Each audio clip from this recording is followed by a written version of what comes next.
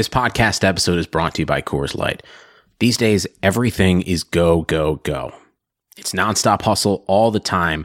Work, friends, family expect you to be on 24/7. Well, sometimes you just need to reach for a Coors Light because it's made to chill. Coors Light is cold lagered, cold filtered, and cold packaged. It's as crisp and refreshing as the Colorado Rockies. It is literally made to chill. Coors Light is the one I choose when I need to unwind. So when you want to hit reset, reach for the beer that's made to chill. Get Coors Light in the new look delivered straight to your door with Drizzly or Instacart. Celebrate responsibly. Coors Brewing Company, Golden, Colorado.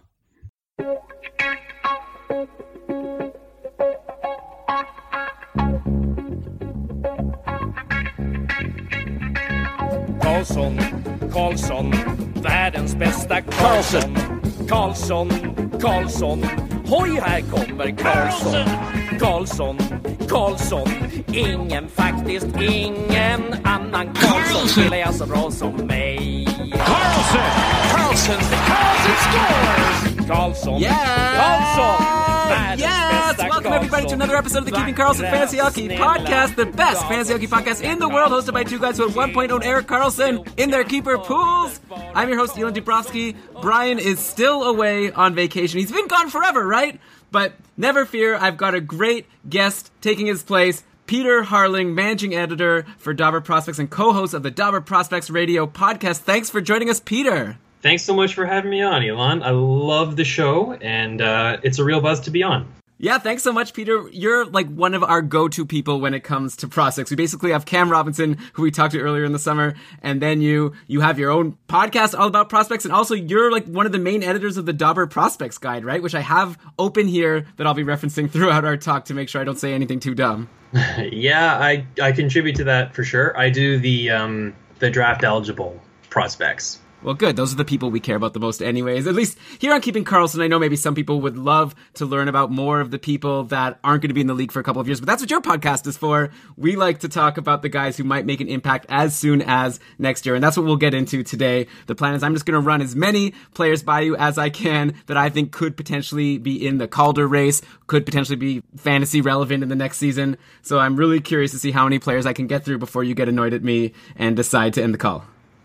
Sounds good. And I guess before we get into it, let's mention that we are presented, I guess both of our podcasts are presented by DobberHockey.com. It's the best fantasy hockey website out there. They're working hard all summer long. You think it's middle of August, no one's talking about fantasy hockey. You're getting new articles every day on Dobber Hockey. Plus, they've released, obviously, this prospects guide, which already went out like in July, I think. And now they've dropped their actual fantasy guide for next season, including full projections and write-ups on a whole bunch of players and teams. I'm going to be referencing this also throughout the podcast. Maybe I could throw in a couple of projections. I don't want to give too much away. You got to go in and buy the guide, but it's definitely worth it. If you want to win your league, you need to stock up on all of the various Dobber guides and read all of their articles on their website. Yeah, you know what? Actually, right now, we do, in the summer, is when Dobber Prospects gets really busy. People start researching prospects for their upcoming drafts.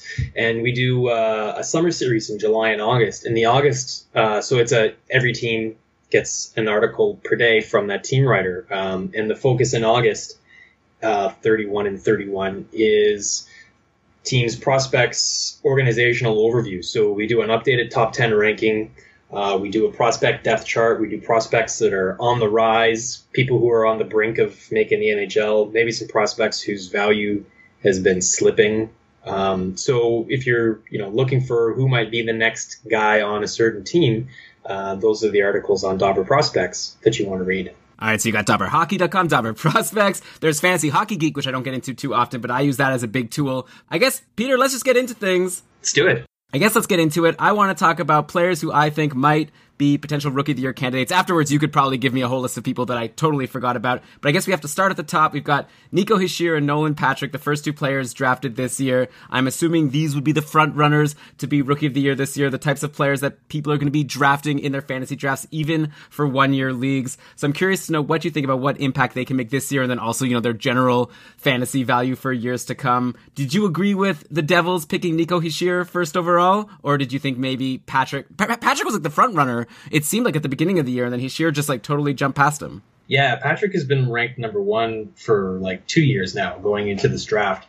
And I would say right up until probably the playoffs, he was still the consensus number one. And it wasn't until right around the season was ending in the playoffs that it got really fuzzy and really dicey as to who could be number one. It was a bit of a coin toss. I think Hischier has the better fantasy upside, and Patrick could possibly have the better, real world NHL upside. Bah, who cares about that? Yeah, you know what really bothers me though, and I do care about, is his tendency to get injured.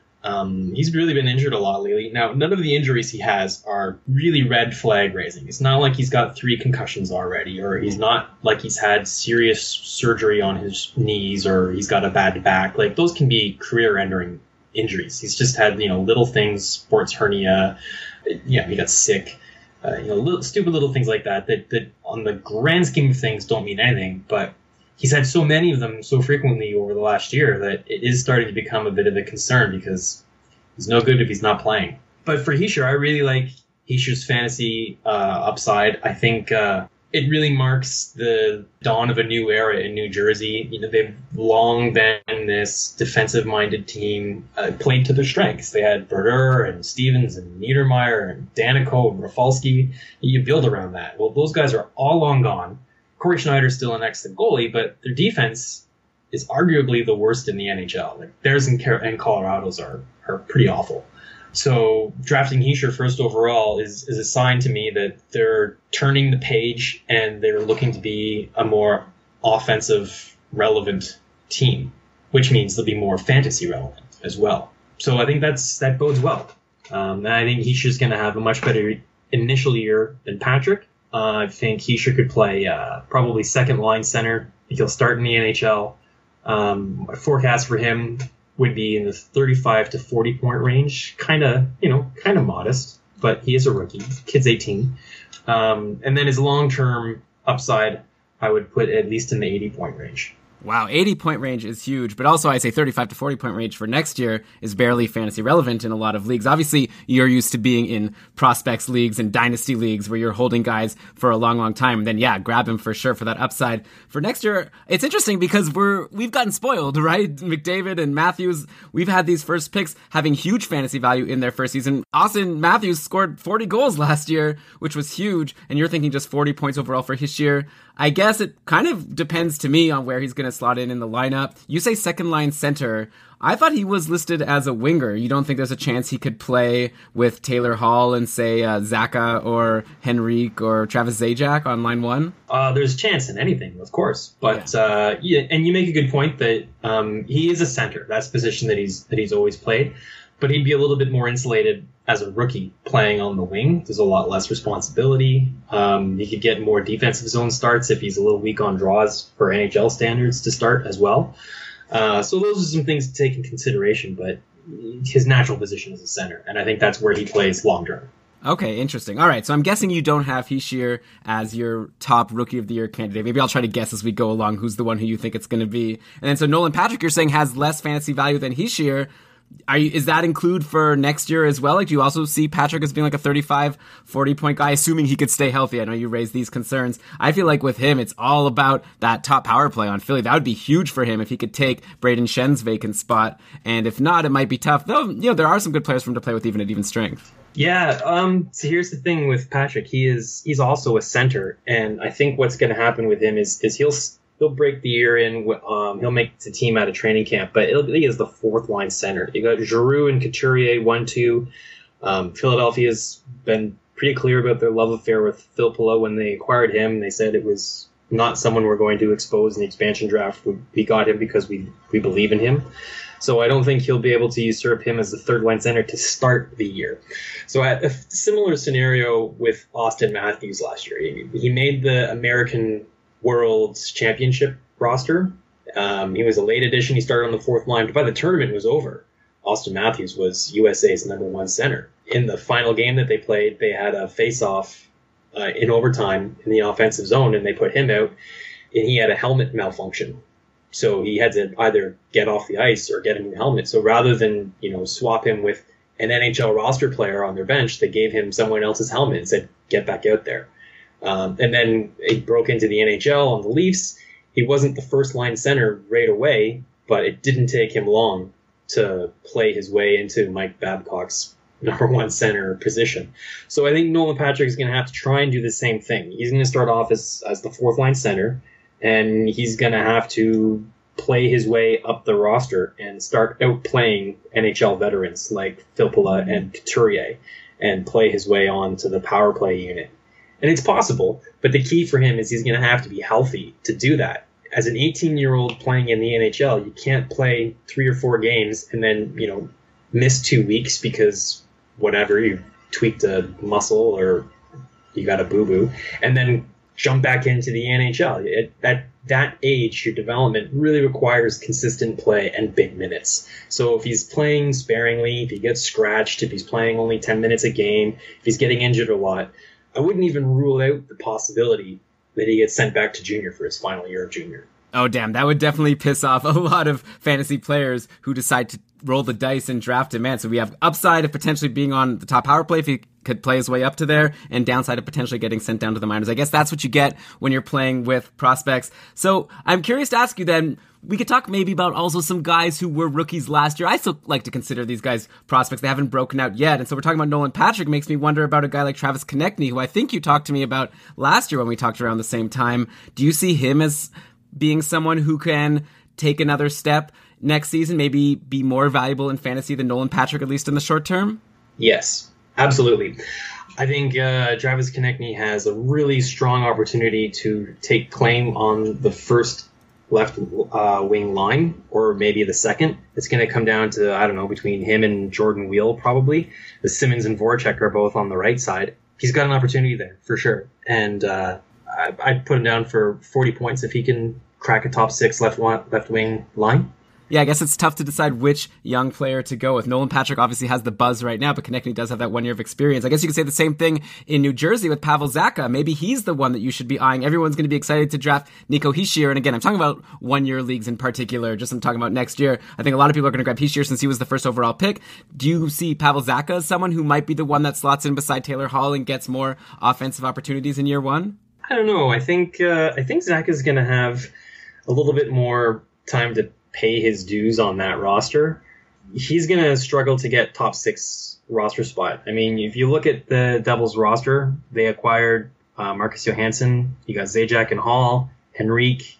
I think Hischier's a lock for the top 6, Kyle Palmieri. So he's going to have to, he's versatile. He can play center or the wing, and I think New Jersey would like him on the wing, to be honest.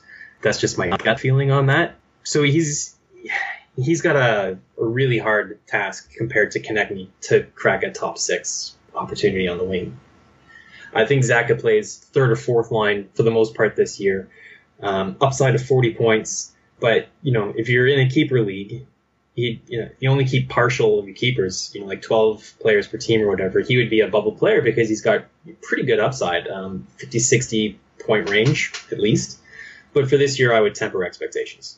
Okay, fair enough. Okay, since we're talking about New Jersey and Philly, I know we've got so many more players to talk about. I'm curious to get your updated thoughts on Ivan Provorov over in Philly. Last year we talked about how you thought he would make the roster and be an impact guy. He obviously was. He was a really strong player on the team. He ended up getting more minutes than Ghost Bear, and he didn't end up stealing the top power play job for the majority of the season, though Ghost Bear did struggle. Now going into this season, what's your outlook for that Philadelphia D? Do you see Provorov potentially bumping Shane Gostisbehere this season, or do you think it's still going to be Gostisbehere on the top power play and Provorov would be like a really solid guy for peripherals and maybe 30 to 35 points? Yeah, Gostisbehere's, his bread and butter is offense. So I think the top power play unit is his as long as he's healthy. I don't think anyone on Philadelphia's blue line is going to usurp him in the top power play unit. However, I would say Provorov is clearly their number one defenseman. So he'll play more minutes on a nightly basis. He'll play second unit power play. He'll play shorthanded. Yeah, so depending on your league, Provorov will get you a lot more value in peripheral categories as well. Ghost Bear is just power play points, shots, all offensive numbers with Ghost Bear. So I think it's going to be pretty much status quo. I don't off the top of my head know how many points Provorov scored last year, but he had 30 points in 82 games. All right, yeah, I wouldn't go crazy on upping that. I'd say the 40-point range. The offense will be Ghost Bear's specialty. Well, still, even if Provorov could get up to 40 points, and like you said, those peripherals are pretty strong. He had 166 blocks, over 100 hits, a decent number of shots for a defenseman. So yeah, if he could get that power play time, that would be great. Even if not, he's like a really strong prospect, maybe one of the best prospect defensemen out there. I don't know if you still consider Provorov a prospect defenseman, but maybe let's keep him bookmarked, and when we get to some more defensemen, I could ask you how they compare to Provorov in terms of fantasy value as of now. But okay, I'm ready to move on to another team. Let's go to the team where maybe we could spend the whole rest of the episode because they have so many prospects and rookies. Gotta go to Arizona. A lot of buzz around a few of their guys. Lately, though, I feel like the guy I've been hearing the most is Clayton Keller. He had a really good, the World Championships? Is that what it was called? The tournament that happens during the playoffs? Yep. Yeah, so he apparently blew everyone away. He was the Coyotes' 7th overall pick in the 2016 draft, and I've been seeing a lot of people projecting Clayton Keller, I know Cam Robinson included, as a potential Rookie of the Year candidate. What do you think of him? Are you buying into the hype for Clayton Keller for next season? I am.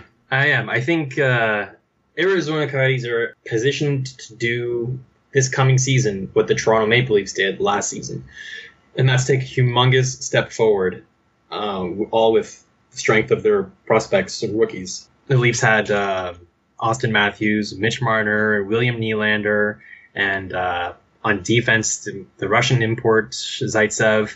Gardner and Riley are also really young, and they really got good value out in their goaltending, which made a huge difference as well. But the goaltending and their rookie forwards are what turned the fortunes of Toronto around. So this year, Arizona, I'm not sure if Anthony Ranta can do as well as Frederik Andersen, but I'm pretty sure their forwards are going to be pretty comparable to what the Leafs did last year. And you look at guys like Clayton Keller, Dylan Strome, Christian Fischer, Christian Dvorak, Max Domi, Anthony Duclair.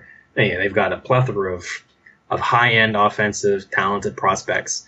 Yeah, and plus they brought in Derek Stepan, and they've got Oliver Ekman-Larsson on defense, so it's a good number of potential offensive contributors. Sounds like you're pretty high on this prospect group, though. Yeah, I certainly am. I think you'd be hard not to consider Clayton Keller a Calder candidate at the very least. I think if you look at where he's going to position in the roster this year, as you mentioned, they acquired Derek Stepan. So I think for this year, he's going to be their number one center. He'll play a little bit more minutes in more situations, offensive and defensive zone situations as well. But Clayton Keller, I have him down as second line center. And, rookie scoring is really hard to predict. A nice, safe projection for a rookie is 30 points. You need an elite player to come into the NHL as a rookie and really explode.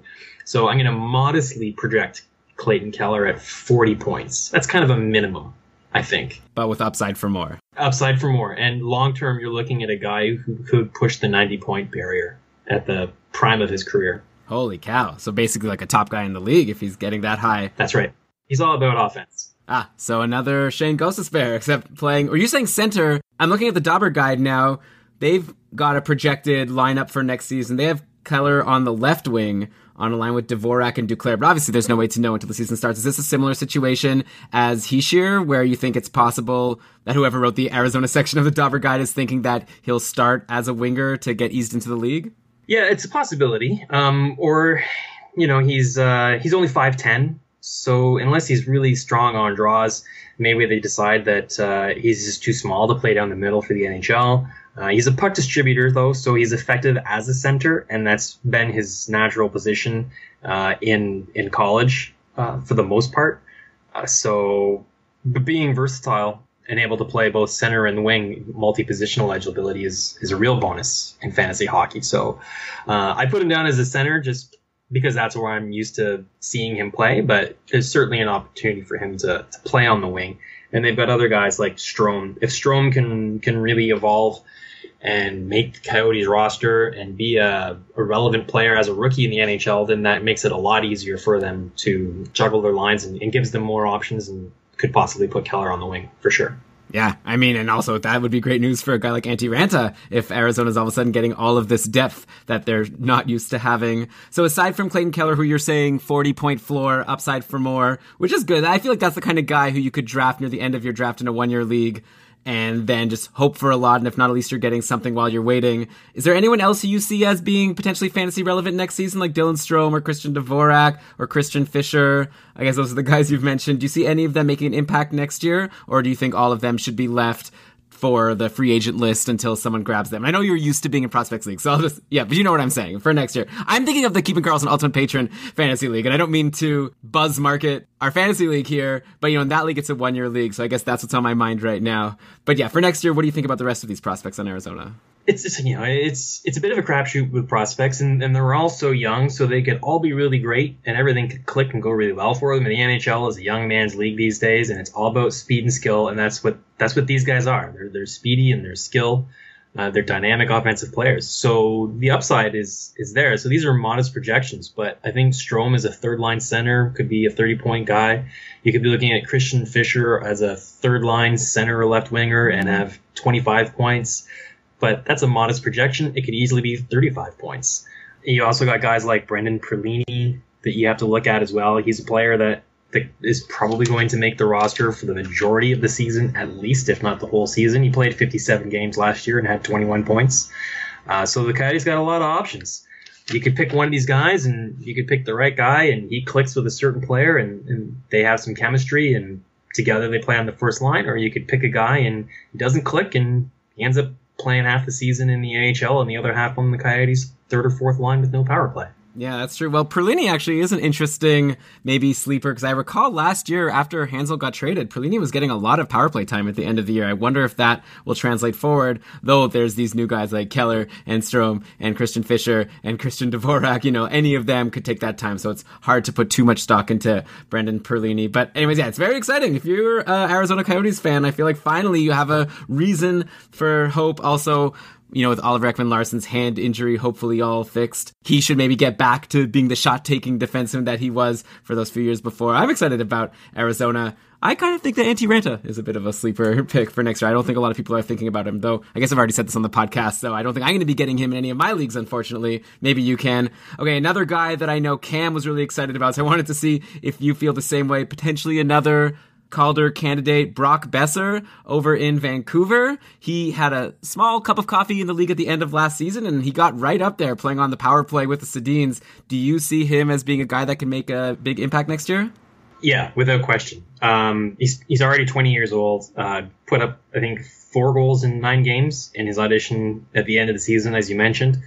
He's been a dominant player at every level he's played, contributed immediately in the NHL. He's got size, he's got speed, he can score. I think the Sedins are going to slip off Vancouver's first line if that didn't already happen last year. And I think Brock Besser is going to be their first line right winger. And I think 40 points is a very realistic projection for him as a floor, upwards of 50 points. And I think his long-term value could be in the 70, 80 point range with 30 goal scorer. Wow, it sounds like you're even maybe a little more optimistic about Besser next year than Clayton Keller, or maybe around the same. I guess for both you said around a 40-point floor. So if the Sedins aren't on the top line, I guess we're looking at Bo Horvat, Brock Besser, and I don't know, someone that you throw in there. It's not as if Vancouver has a ton of depth. Maybe a Sven Berchi I guess they signed Sam Gagner, but he's not a top line guy. It'll be interesting to see what they do after the line with the Sedins. I'm so used to on this podcast just being like, who's going to play with the Sedins? That guy might have some value. That obviously didn't happen last year, and maybe now it won't even be an issue next year. They'll be who's playing with Bo Horvat and Brock Besser. Yeah, that'll be the money spot for sure. Yeah, very interesting. Okay, so who would you like better at this point for next year and for the future between Besser and Clayton Keller? In a 1-year league, this coming season, I think I take Brock Besser. He's a year older, and he's got a little bit more experience under his belt. But I take Clayton Keller long term. So that's obviously the tough thing for people who are maybe going to be drafting a new keeper league next year. It's like, do you go for the present with a little bit less upside? Always a tough thing to struggle against. Okay, let's go now. We talked about Arizona, and we also talked about New Jersey, who you said had the worst defense in the league. So speaking of bad teams, let's go to maybe the worst team in the league last year, and a team that not many people are very excited about for next year, Colorado. But they do have this prospect who they drafted a couple years ago, Tyson Jost, who I've been hearing his name shot around as someone who might be able to make an impact next season. I remember last year a lot of people were excited about Mikko Rantanen. And I guess you could say it was a disappointment, like Rantanen only had 39 points in 75 games, but considering that Colorado just stopped scoring goals near the end of the year, like guys like Duchesne and Landeskog were doing nothing, the guys who you thought Rantanen would do really well with, he ended up playing pretty well with McKinnon right at the end of the year. So I'm curious to know your thoughts on Rantanen. I'm still considering him a prospect, and also Tyson Jost. Do you think both of these guys are top 6 guys who could potentially get some points? Is there any offense to be had from these Colorado prospects next season? Yeah, for sure. So Tyson Jost, he really impressed me with Team Canada at the U18s when he played there. He's just a dynamic offensive player, and he's very responsible defensively. I think he's got a really great long-term upside career. I think this year he's going to probably play second-line center. There's no way he's going to pass Nathan McKinnon, who's a first overall pick and an NHL veteran at this point. But there's not much else behind him that should really prevent him from playing top 6 minutes on the second line in Colorado. And he should get a look at some second unit power play time as well, in my opinion. I think, as a rookie, he's probably going to be in the 45 to 50 point range. Wow. He had 6 games in the NHL last year, scored his first career goal. I think Colorado is a bit of a train wreck. I'm not really sure what's going on there. They've got a terrible defense, so his plus minus, if you're still in a league that carries plus minus, that might be a detriment to his value. But I'm a really big fan of Tyson Jost, and I own him in one of my leagues.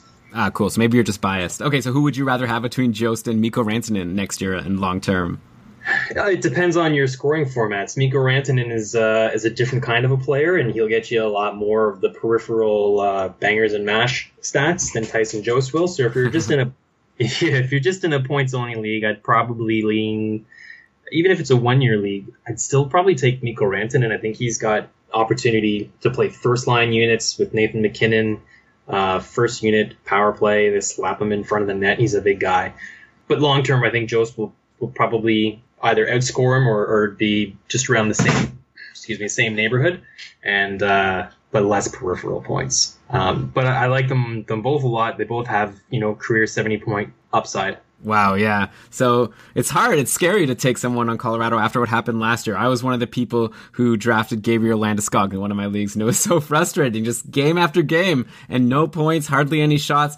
It's hard to imagine these prospects coming in and doing something, but I guess if you're a guy with a high pedigree, and if you could play on a power play with Nathan McKinnon and an even strength, things could happen. I can't imagine they could be as bad as they were last year. I guess we'll see if I end up eating my words. I don't see why they wouldn't be. I mean, they haven't done anything to change their fortunes. They were unable to trade Matt Duchesne, so that's a volatile situation. They have the same coach, right?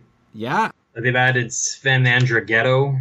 Jared Bednar is their coach, which, who the hell is that? A lot of people were really excited when Patrick Waugh left the team, and they thought Jared Bednar would be an obvious improvement over Patrick Waugh, who didn't believe in any of the advanced stats and caring about the fact that they had high percentages in that 1 year that they were good. But yeah, definitely didn't work out too well with Bednar. I don't know if you could blame him, though, with the players he has on his team like you're talking about. But Matt Duchesne is supposed to be a good player. They didn't trade him. That should be a good thing. He's good, right? Or am I living in the past? He's supposed to be a good player, but what has he done for me lately? If he gets traded, I thought a perfect situation for him would be to go to the New York Islanders and play with John Tavares. That would be very good, and I would have faith in Matt Duchesne's offensive fantasy value if that had happened. But staying in Colorado, they haven't done anything to show me that things are going to change. Their defense is arguably the worst in the NHL. Erik Johnson, Tyson Barrie, and that's okay, but it nosedives after that. Sidorov, Barberio, and then a bunch of other guys. Yeah. Right? And then Varlamov is often injured. When he's not injured, he's good, but dude, you gotta be playing. Well, yeah, for sure. They got Jonathan Bernier. I don't know. Erik Johnson was injured for a lot of last year. Maybe when he's healthy, that's good for the team. And hey, you left off one of their biggest acquisitions ever. Former first overall pick, Nail Yakupov. Come on. That's true. He's really flamed out in his NHL career. And I think sometimes you see a player who realizes he's on his last chance, like Joffrey Lupul. Joffrey Lupul was pretty good when he played for Edmonton and Philadelphia, and then he had a couple of years where it wasn't so good, and he was really injured in Anaheim, and it looked like his career was over, and he was a cap dump to the Leafs. And then he changed his life. He worked out, he got in shape, he took his career more seriously, and he bounced back, and he was an impact player for Toronto for a few years. So Nail Yakupov is still only 23 years old, right? Like, he's still super young, even by the NHL standards. And he was picked first overall for a reason. Kid's got a lethal shot. So this is his last chance. If he doesn't figure it out and find a way to be an impact player, he's going to play out this year and go to the KHL or something like that. But he's definitely a player I think is worth a gamble. You might want to pick him up in a later round pick in your draft for sure, or put him on your watch list on the waiver wire. It might be better in the type of leagues that you're talking about. But if he gets off to a hot start, I wouldn't sleep on him. I'd add him to my roster if you have ad drops, if he starts scoring.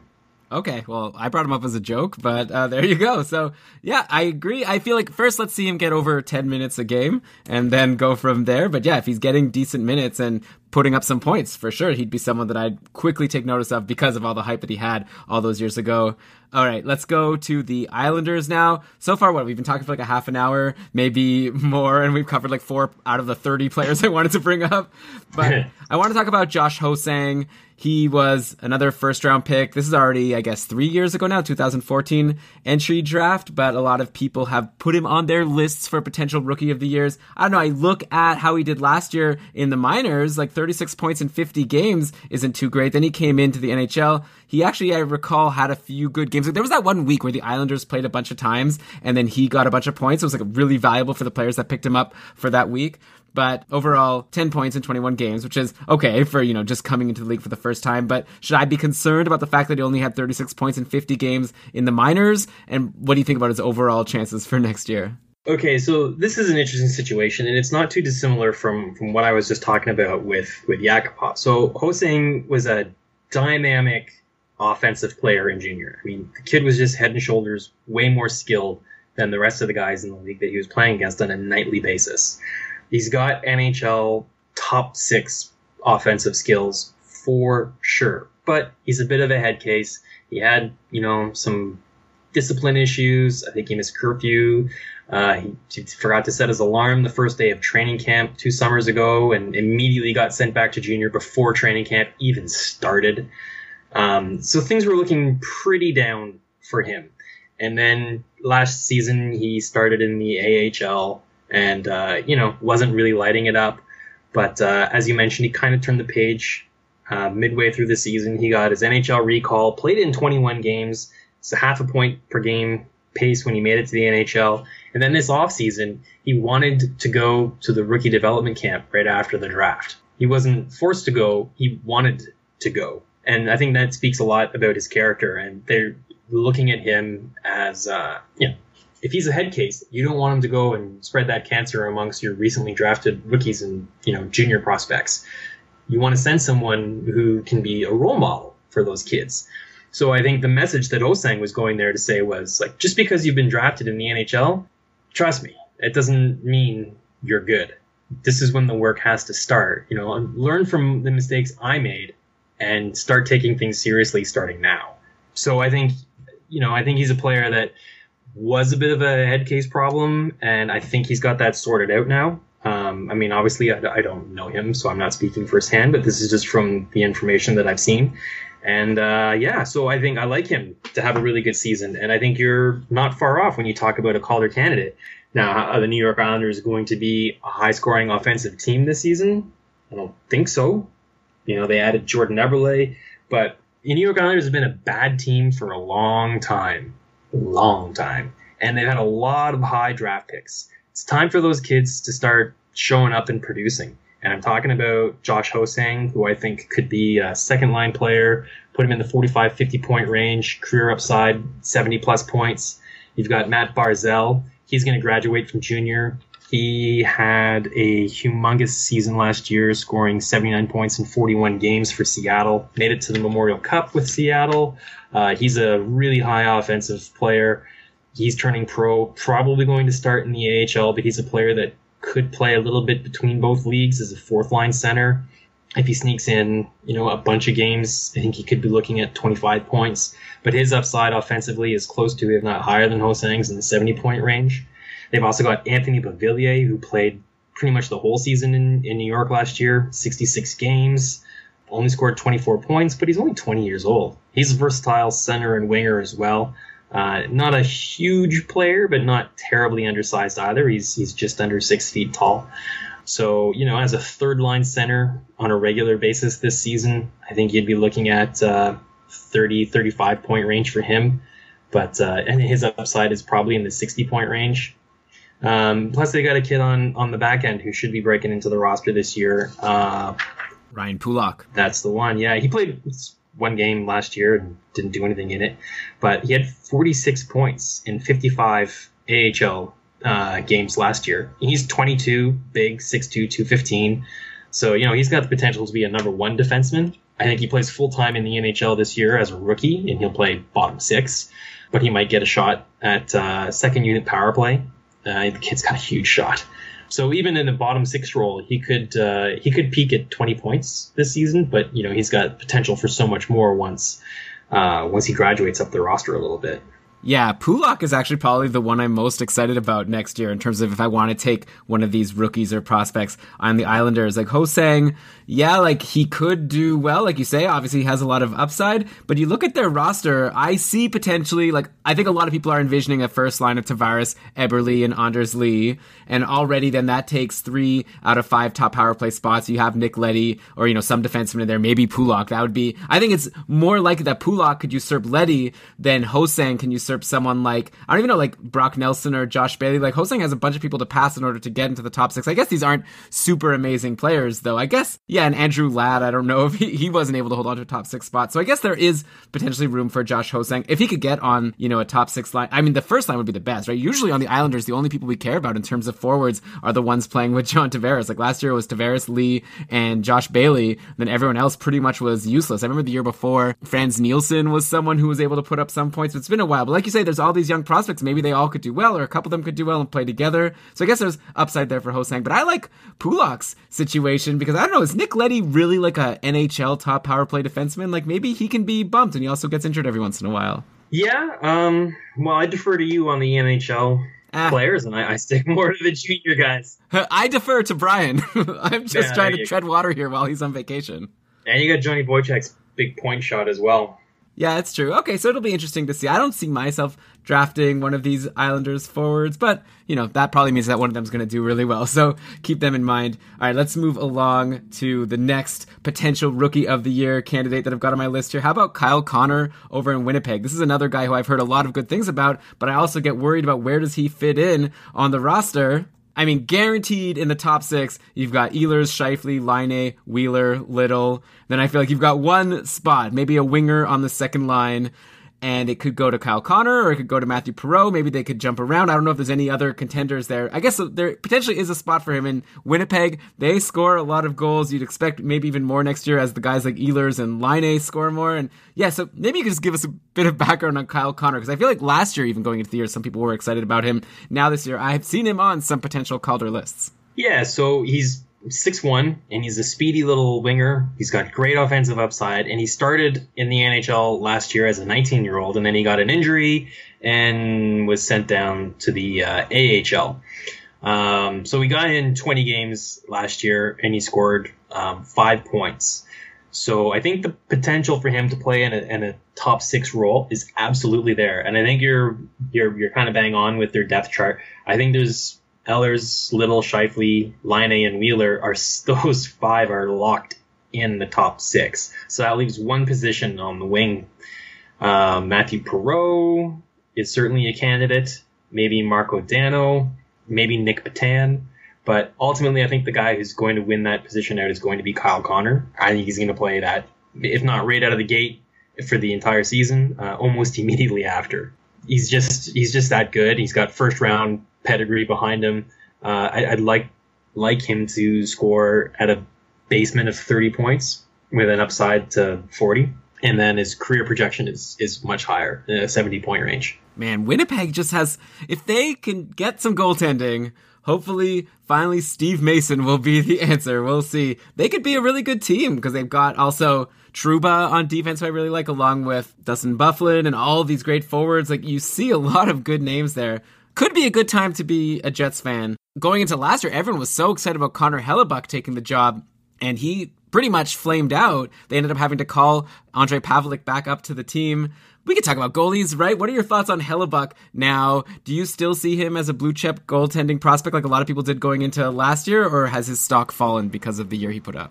It'd be hard to argue that his stock hasn't fallen. I think he's going to be in a platoon situation where he splits time with with Mason, and it's starting to look like the future starting goalie is going to be a kid called Eric Comrie, who's going to be playing full-time starting goalie in the AHL this season. He's their number one goalie prospect.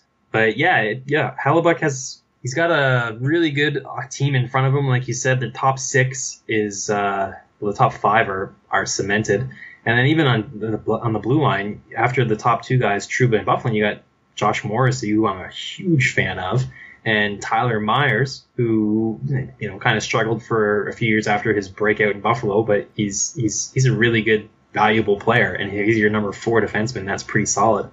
So yes, the Winnipeg Jets are in a very good situation, and if Hellebuyck can at least play decent, the team in front of him should make him look even better. I'm not sure how long they signed Mason for, but it'd be pretty easy for him to win the job back if he has the mental fortitude to do it. I'm not much of a goalie expert. Yeah, well, I guess we'll see. Like, they signed Mason, I think, for a couple of years, and Mason's only 29. Like, I feel like probably it was a 2-year, $8.2 million contract. So they didn't bring him in to, be the backup to Hellebuyck. Like you say, maybe a platoon situation, but this could be bad for people who are banking on Hellebuyck as their future prospect goalie if potentially 2 years of Mason being there, and then that's just enough time for Eric Comrie to come up and all of a sudden start challenging Hellebuyck for that number 1 job. Ugh, I don't know. Okay, so if you're not much of a goalie expert, let's just get this one out of the way. I feel like the only goalie I've seen on the list of potential Calder candidates is UC Saros over in Nashville. I guess last year, there were times when Pekka Rinne was struggling and it looked like Saros maybe should be the guy to take the job. By the playoffs, Rinne had taken the job, had taken stronghold of the job, then he had an amazing playoff. So obviously going into next year, Pekka Rinne is going to be the guy in Nashville. But I'll bet you that Brian, when he comes back, is going to say that he sees next year as a good chance for Rinne to struggle and Saros to have a chance. Do you have any thoughts about if Saros could potentially become a number 1 goalie and challenge for the Calder? Yeah, I absolutely think that could happen. And Pekka Rinne had a pretty good season. He had some flashes where he was not so good, particularly against Pittsburgh in the playoffs. I think, the guy's 34. He's starting to wind down a little bit. UC Saros is just taken off. He's a little bit undersized. He's 5'11", so that doesn't really fit the modern day NHL goalie formula. But we had Justin Goldman from the Goalie Guild come on our podcast, and I asked him about size and goalies and if it really matters. Tall goalies go down on their knees, and they're so tall, their shoulders still take away the top corner of the net, right? And then they can butterfly their legs out and take away the bottom, and they don't give the shooter much to shoot at. And he said that's sort of true, but what really matters is box control and how they position themselves between the shooter and the net. And even goalies who are short are just fine. Being tall makes it easier. So if you're skilled enough and you're a good enough skater, you've got strong enough edges, and you can, you're agile and you're nimble and you're quick and you can move around well enough and read the play well enough and track the puck and all that, you'll be just fine. And I think Saros does all those things. I'm a really big believer in him. And in fact, I'd be surprised if he's not the starting goalie by the time the playoffs start next year. Wow, big claim, but I could see it happening too. Like, to be honest, that's the only goalie I could think of to bring up with you this week as someone to talk about as a potential rookie or maybe even second-year guy who's going to steal the job. Like, are there any other goalies I should be looking at for next season in particular? Like, I know you mentioned Comrie now as someone in the future, but like for next year, is there anyone else I should be watching out for? It'd be interesting to see what happens in Detroit. I was really surprised that they left Peter Mrazek exposed for the expansion draft, and then I was even more surprised that he wasn't claimed. Yeah, you're definitely not alone with that. Yeah. Then I was at the draft in Chicago, and I was talking to some NHL guys, and they kind of looked at me like, I'm not surprised he wasn't claimed. So there must be something kind of going on behind the scenes there that we're not privy to. But hey, watching him in the games, winning is what matters, right? And the kid's got skills. I really like him. I think he can win. I don't dare bring up Scott Darling after all the airtime he's got on your show. But some other goalie prospects. Well, when you brought up Mrazek, was that because you're suggesting that someone like Jared Coreau could come in and be a starting goalie? Like last year when Jimmy Howard got injured, Coreau came in. The thing is, Detroit kind of sucks, so I don't know if you'd want their goalie in fantasy, even if, he becomes the starter. But is that where you're going with talking about Mrazek, or are you just mainly saying that Mrazek is someone that people should watch for? Well, it seems like Detroit is really, their first choice is to make Jimmy Howard their number one goalie. They just like the guy. They believe in him. And I think Peter Mrazek is a better player. Maybe it's the contract situation. They feel like they have to play Howard because he has, a bigger contract, but Mrazek got a pretty good raise too. And Jared Coreau is certainly a prospect who is on the way. I don't think he's quite ready yet. I think you'd be looking at him to play a full season again in the AHL as a starting goalie. And Detroit really likes to, overripen their prospects. So I think you're looking at least one more year wait on Coreau. Some other goalie potential. I don't know if you'd consider Vasilevsky a prospect still, but he's clearly going to be the number one goalie in Detroit now that Tampa, now that Ben Bishop is gone. And I really like Tampa a lot. Otherwise, I think you've got a couple of rookies in backup situations. So it's injury dependent on the starting goalies, right? Like if Braden Holtby goes down for the season, well, Philip Grubauer all of a sudden becomes a potential Calder candidate. But as long as Holtby's healthy, he won't see more than 15 or 20 games if he's lucky. Yeah, it's pretty hard to predict injuries like that. Like I feel like at least with someone like Saros, you could potentially see the starting goalie losing the job fair and square, not because of injury. I don't see that happening in Washington with Holtby. There's a goalie that I think everyone's going to think I'm crazy, but if you just think 2 years ago, this guy almost stole the job. I'm talking about Joonas Korpisalo almost stealing the job from Bobrovsky. A couple seasons ago, Bobrovsky was injured. Then when he came back, he wasn't so good, and Korpisalo did really well while Bobrovsky was out. And then last year, I remember thinking, maybe this will be the year that Korpisalo takes the job, kind of what people are thinking about UC Saros this year. And then Bobrovsky had this amazing season, Vezina candidate. Like, he was great. And so now I'm sure no one's thinking about Korpisalo going into next year, but Bobrovsky's, not young himself. I wonder if maybe there's some potential upside. Maybe Bob gets injured, or maybe he struggles a little bit. Anton Forsberg is gone for whatever that's worth. So it is Korpisalo's net behind Bobrovsky. Yeah, I don't think that's ridiculous at all. I think he's a quality prospect, and he's in an opportunity, like you said. It'll take some all things going right situations for him to get in a significant enough number of starts. But Columbus has proven to be a pretty good team, and they suppress a lot of shots. So I think he'd be, if he gets to start the majority of the games, he'd absolutely be a player who puts up good fantasy value and good stats, and could possibly even, maybe in a Calder or Vezina nomination category. You'd have to play a lot of games for that to happen. But certainly a starting position for sure, yeah. Yeah, well, I guess at the end of the day, who cares about those trophies? All that we care about is our fantasy hockey trophies, and if he could be a good value goalie to grab in fantasy, that would be great. Maybe you don't draft Korpisalo, but keep your eye on him in free agency if Bobrovsky struggles early on. Maybe, I don't know. Okay, I'm going to throw one more rookie goalie out at you, and I know you said a while back that goalies aren't your expertise, and I just keep throwing them at you, but this will be the last one, I promise. Brian hates it when I call him this Stoli the goalie over in Philly, Anthony Stolarz. He got called up. What was it? Was like Mason injured or Neuwirth was injured? I think Neuwirth was injured. I forget. Someone was injured on Philly last year, and Stolarz came up and did pretty well in the games he played, and then he got sent back down at some point. But now Mason is gone. Philly has signed Brian Elliott, who could be really good, but could also struggle like he did last year in Calgary. And then they've got Neuwirth, who's never been able to really clinch that job. I wonder if there's any potential. Again, this is like everything would have to go right. But if Elliott and Neuwirth struggle, which I think isn't out of the complete realm of possibility, maybe Anthony Stolarz becomes a guy who might play some games in the NHL. But now I guess I'm really reaching. Philadelphia goaltending. It's just been an absolute nightmare for decades. They have not addressed their goaltending situation since Ron Hextall was their goalie. He's now their GM. The good news is he's addressing it. And I'm not talking about Brian Elliott, and I'm not talking about Michael Neuwirth. They have got some really good goalie prospects coming down the pipe. Anthony Stolarz is one of them. He's not the best, but he's the most NHL ready, and he could be the starting goalie this season for sure, because I have absolutely no confidence in the other two guys ahead of him. Wow. Some other guys who are coming up behind him would be Carter Hart from the WHL, played for Team Canada at the World Juniors. The kid's just got ice in his blood. No matter how high the stakes and the pressure are in the game, he looks just cool as a cucumber, and his rebound control is great. He's 6'1", so he's not undersized. They also signed a free agent last summer, Alex Lyon, out of the NCAA. He had a pretty good first season in the AHL last year. I like his upside.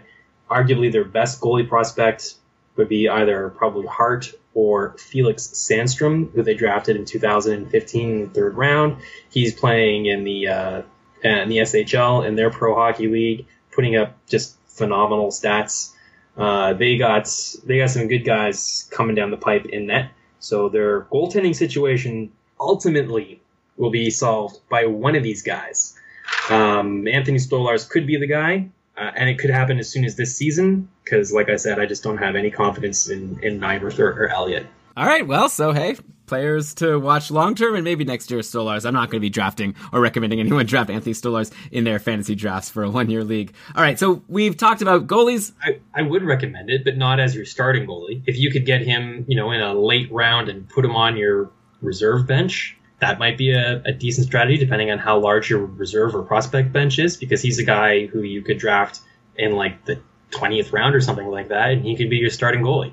Yeah, okay, you're right. You know what? It's good that I have you on the show, because I feel like I didn't even think about leagues that I go as far as 20 rounds. But yeah, if you definitely have a very deep bench, and if like 60 goalies are being drafted, then for sure someone like Stolarz could be worth looking at. Okay, so like I was about to say, we were talking about goalies just now, and before we talked about a bunch of forwards. I still have a bunch more forwards I wanted to bring up, but let's switch over to defense for a short time. One name I've been seeing jump up a lot is Charlie McAvoy in Boston, who had a really nice role on the Bruins in the playoffs last year when Torrey Krug was injured. They only played 6 games, but he got 3 points in those games, including 2 on the power play. He was getting big minutes. I see he averaged 26 minutes a game. I guess there were a couple overtimes there, and also like a good number of power play minutes. So is Charlie McAvoy someone who we expect to jump in and be an impact defenseman on Boston next year? Like, obviously Torrey Krug is there as the number 1, but when you think about who's their number 2, I mean, I don't know. Is Chara? I don't think he still counts. Maybe he does. Colin Miller is someone that I guess we've seen his name come up a few times, but I feel like Charlie McAvoy, there's a spot for him. Yeah. Short answer to your question is yes. I think he's going to play full time in Boston this year. I think he's going to be their number 1 defenseman as soon as right out of the gate. This kid is the real deal. He is dominant in 1 year at NCAA as a rookie. He's a one-and-done player, scoring 26 points in 38 games. He was impressive, dominant with United States at the World Juniors. He's a leader. He's good defensively. He can create transition. He can skate. He can throw some hits. He's got decent size, 6 feet, 208 pounds, plays an aggressive game. The Bruins have had the fortune of a long history of franchise defensemen. Ray Bourque, Bobby Orr, Zdeno Chara, and I think by the time his career's over, you could be putting Charlie McAvoy in that classification, in that category, with all-time great Bruin defensemen. Wow. Yeah. Are you a Bruins fan? No, I'm not. No. But I'm a Charlie McAvoy fan, as you can tell. Yeah. So I think, McAvoy, you're looking at number 1 defenseman. Probably not going to get the prime power play time this season as a rookie. As you mentioned, they've got Torrey Krug there, so as long as he's healthy, he'll probably still be the guy running the point on the first unit. But McAvoy's going to get power play time this season for sure. Forecast for him as a defenseman, you'd be looking at 30-point range, and his upside for his career. I put him in 60 up to 60 points as a defenseman. Yeah, and decent peripherals too. Like I said, he throws some hits, he'll block some shots, he'll take a lot of shots on goal.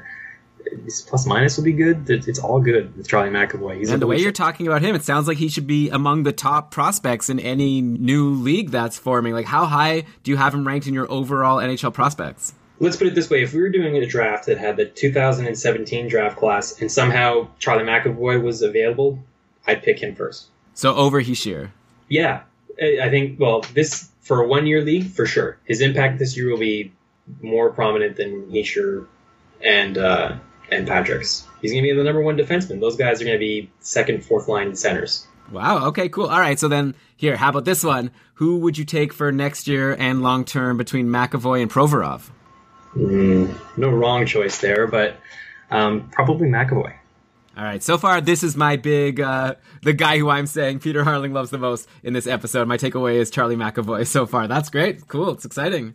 All right. So now I feel like the rest of these defensemen I'll bring up, they could only disappoint, but I'd like to get your thoughts on Mikhail Sergachev, who got traded for Jonathan Drouin. I feel like I didn't care much about Sergachev going into last year, and I remember a lot of Habs fans were messaging us, tweeting at us, saying, you didn't bring up Sergachev enough in the preseason, and then, so it kind of felt kind of good when he got sent to the minors, which is not very nice, but, our point was proven there. But anyways, going into next year, now he gets traded for Jonathan Drouin, so it's all of a sudden like, wow, this guy must be really great. He goes to Tampa, who have Victor Hedman, of course, as like an elite defenseman, but after him, I feel like there could be some room for some guys, like Strawman is there, but he's not really an offensive guy.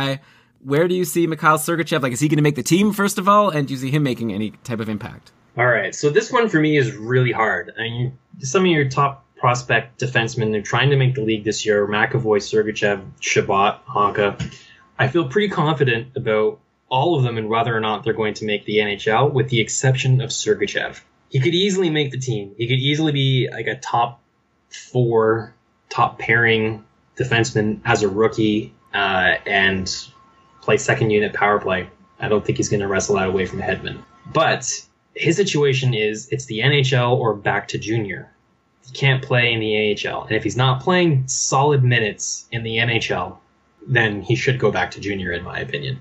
And knowing the way Steve Yzerman runs the team, I think that's exactly the way he sees the situation too. He's either got to play, top 4 minutes or first line minutes in junior. So if you look at their depth chart, you got Hedman, and then, like you said, a bunch of other guys. Strawman, Colburn, Dan Girardi, Jake Johnson, Slater Cuckoo. So the opportunity is certainly there for him to do that. I mean, you're not talking about the same kind of depth you see on some of the other teams we've talked about. I'm just not sold that he's going to crack the roster. And if I had to put money on it, I'd say he goes back to junior.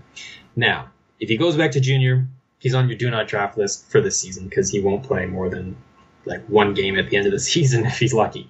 But if he does play this season, I think you could be looking at a defenseman that puts you upwards of 30 to 40 points as well. And his career upside, I'd put in the 55-point range. I'm a really big fan of his. Last summer, watching him play a rookie tournament game for Montreal against Ottawa, he was absolutely dominant. So, dominating in the OHL is one thing because you're playing against a couple of NHL drafted players on the other team per night, and guys who are as young as 16 and as old as 20, right? So dominating in a game against the Kingston Frontenacs isn't as impressive against dominating against the Ottawa Senators rookies. These are all NHL drafted players. Some of them are already playing pro, a lot of first round picks in there, yada yada. And he was just controlling the play, both sides of the puck. Every time he got possession of the puck, he skated it up the ice, made a beautiful outlet pass or something impactful to that effect. The game was cut short because he got kind of a blindside hit from a goon on Ottawa, Vince Dunn, and that kind of knocked him out of the game. And I think really that hit made it difficult for him to make the roster because I'm pretty sure he got a concussion out of it. Man, these Ottawa goons, it's hard to be a Sens fan. What about the guy who took out Clark MacArthur also last year? Didn't Clark MacArthur take Clark MacArthur out by falling into the boards? Wait, wasn't there a guy in like a game in the preseason who knocked out Clark MacArthur? Maybe that's 2 years ago? It's hard to keep track of all of Clark MacArthur. I just remember Brian went on a rant at some point on the podcast about how like these Ottawa rookies or like people trying to make the team are like injuring actual players on the team. Yeah, well, I was ranting about Sergachev, but the point is I really like him. And he made it to the Memorial Cup. He won the Memorial Cup. He looked good doing it. There's no question he's going to have a long and impactful NHL career with tremendous fantasy value. Just not sold that it's going to start this season. So if you're drafting him, draft with caution. But moving to Tampa Bay, I think is better for his long-term upside and value. Okay, well, so yeah, I guess that's a very big high risk, high reward. Maybe you don't want to take him too high if you're going to bank on someone and then have him get sent to the minors. There's also that whole thing about the trade with Montreal. Wasn't like if he plays fewer than a certain number of games, then Tampa gets a better draft pick. So they might also be incentivized not to bring him up for that reason. So there's a lot going into it that might lead to Sergachev not staying in the NHL. But it's good to know that if he does stay, you see 30, 35 points for a rookie season, which would be great. Since we're on Tampa, I know I wanted to bring up the fence and I'm already getting off track. Curious to know what your thoughts are on Braden Point, who came in last year and had that really huge end of the season playing with Kucherov. He's now coming into his second season, but with Tampa Bay, like they have Stamkos hopefully healthy for the year. Is there still going to be room for Braden Point to be in the top 6? Like, can he do as well as he did last year, or is it just kind of a flash in the pan type thing? Expect him to go back to being like a middle 6 guy who's not going to have that much fantasy value? I think his point production increases in this coming season. His nickname's the Point Machine, and it's not just because his last name is Point. The kid's got skills. He's going to be a regular in the top 6. So what does that mean? You look at their roster, you've got, like you said, if Stamkos is healthy all year, you've got him for sure. You've got the triplets and Tyler Johnson, Kucherov, and Palat. You've also got Killorn. Nemesnikov is going to make a push to make the top 6. They signed Chris Kunitz. They have Ryan Callahan. They have some other prospects who are going to push as well, like Adam Ern. Yanni Gourde showed well in his auditions last year. So, there's a lot of competition there, but Point is better than most of the guys behind him on the depth chart, like Gourde and Kunitz. I think Ryan Callahan, at 32 years old, and scored. He's only played in 18 games last year, so it's hard to say what he did last year. But when you miss almost an entire season at 32, it's kind of hard to, get it back and come back. And he's never, in my opinion, been really slotted well on the first or second line. He's a really good, third line winger, and an exceptional fourth line winger. And I think that's where he's going to end up immediately in Tampa Bay this year, right? So if you put the triplets line together, just for argument's sake, to keep it simple, what does that give you? Stamkos, he needs a couple of wingers, right? So Alex Killorn is projected to be one of those wingers. We're knocking Ryan Callahan off. Chris Kunitz maybe. No, but I see what you're saying. Now that you actually look at the roster, there's definitely a spot for him. Like you say, there's those 4 spots taken with the triplets and Stamkos, and that leaves 2 spots for, like you say, Killorn. But I say Braden Point, at least last year, Point and Killorn were both on the team, and Point was the one getting the prime opportunities. So yeah, well, that's exciting. If you think he's going to do better than he did last year he had 40 points in 68 games. That's a 48-point pace. So if he could break 50 points, that's a fantasy relevant guy. So don't forget about Braden Point in your drafts. Cool. All right. Well, sounds like you like Braden Point. Maybe not as much as Charlie McAvoy, but it's good to know that you see a lot of upside with him. Okay, back to defensemen. So Chabot on Ottawa. It's really been a long time since we've talked about fantasy relevant defensemen on Ottawa, not named Erik Karlsson. I guess Phaneuf in a bangers and mash league. He is, draftable for sure. But as far as offense goes, it's been a while. Is Chabot that guy? Can he come in and put up points? Is it even possible to put up a lot of points as a defenseman in Ottawa if they have Erik Karlsson playing all those minutes and all the prime power play time? All right. So first of all, Thomas Chabot is an outstanding prospect. He was the best defenseman in the CHL last year, and it wasn't even close. There's him and everyone else. He was dominant with Canada at the World Juniors. He was dominant with the St. John Sea Dogs all season long. He was the playoff MVP, and he's turning pro, and he's making the Senators this year. He almost made it last year. He played, I think it was 9 games. He was up with the team and played in 1 game, if I'm not mistaken. So he was, hanging around but didn't really get to play. He's going to play the full season this year in the NHL. He's going to circumvent the AHL. But it's going to be difficult for him to get out of a bottom pairing situation. So, Karlsson and Methot were the number 1 pairing last year, and it wasn't even close. So Methot's gone, so there's an opportunity for someone. Ceci and Phaneuf seem to play really well together. There's your 3-4, right? So you've got a guy, and then 3-4. That leaves your bottom 2 and someone to play with Karlsson. So I think the guy that plays with Karlsson is probably going to rotate until they find something that sticks. And it's just a matter of time until that something that sticks is Thomas Chabot. So other guys you could try. Mark Borowiecki, I don't think gets out of the 5-6 because just he doesn't complement Erik Karlsson very well unless you want someone to protect him. Chris Weidman is a possibility because he's got offensive upside and he can probably keep up with Karlsson. Fredrik Claesson. Yeah, Fredrik Claesson for sure. He played a lot last season. Derek Englund, he's another option of someone, Andreas Englund is someone who could come up and he's ready now.